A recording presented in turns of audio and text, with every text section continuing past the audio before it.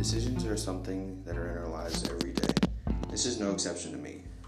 In the coming year, I've had to make many decisions.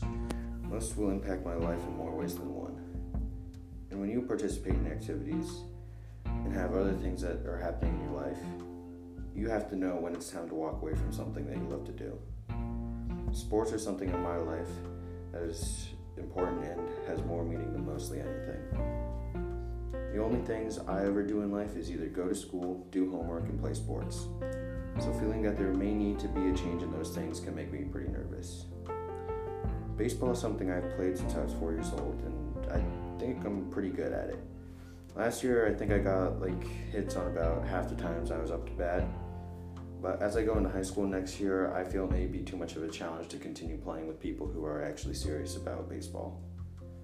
And even this year, I've been contemplating doing track and field or playing tennis rather than doing baseball. The decision has been going around in my head for about 2 years, something like that.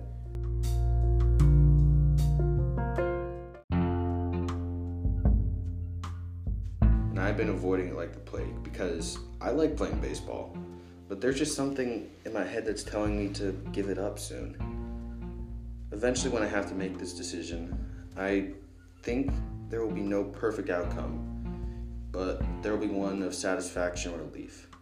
Furthermore, it's something I think will be good to get over with, but whenever something ever happens where I have to make a decision that will end up changing or altering my day-to-day life, it kind of freaks me out a little bit because I don't really know how much it'll affect my day-to-day life and how much it'll change.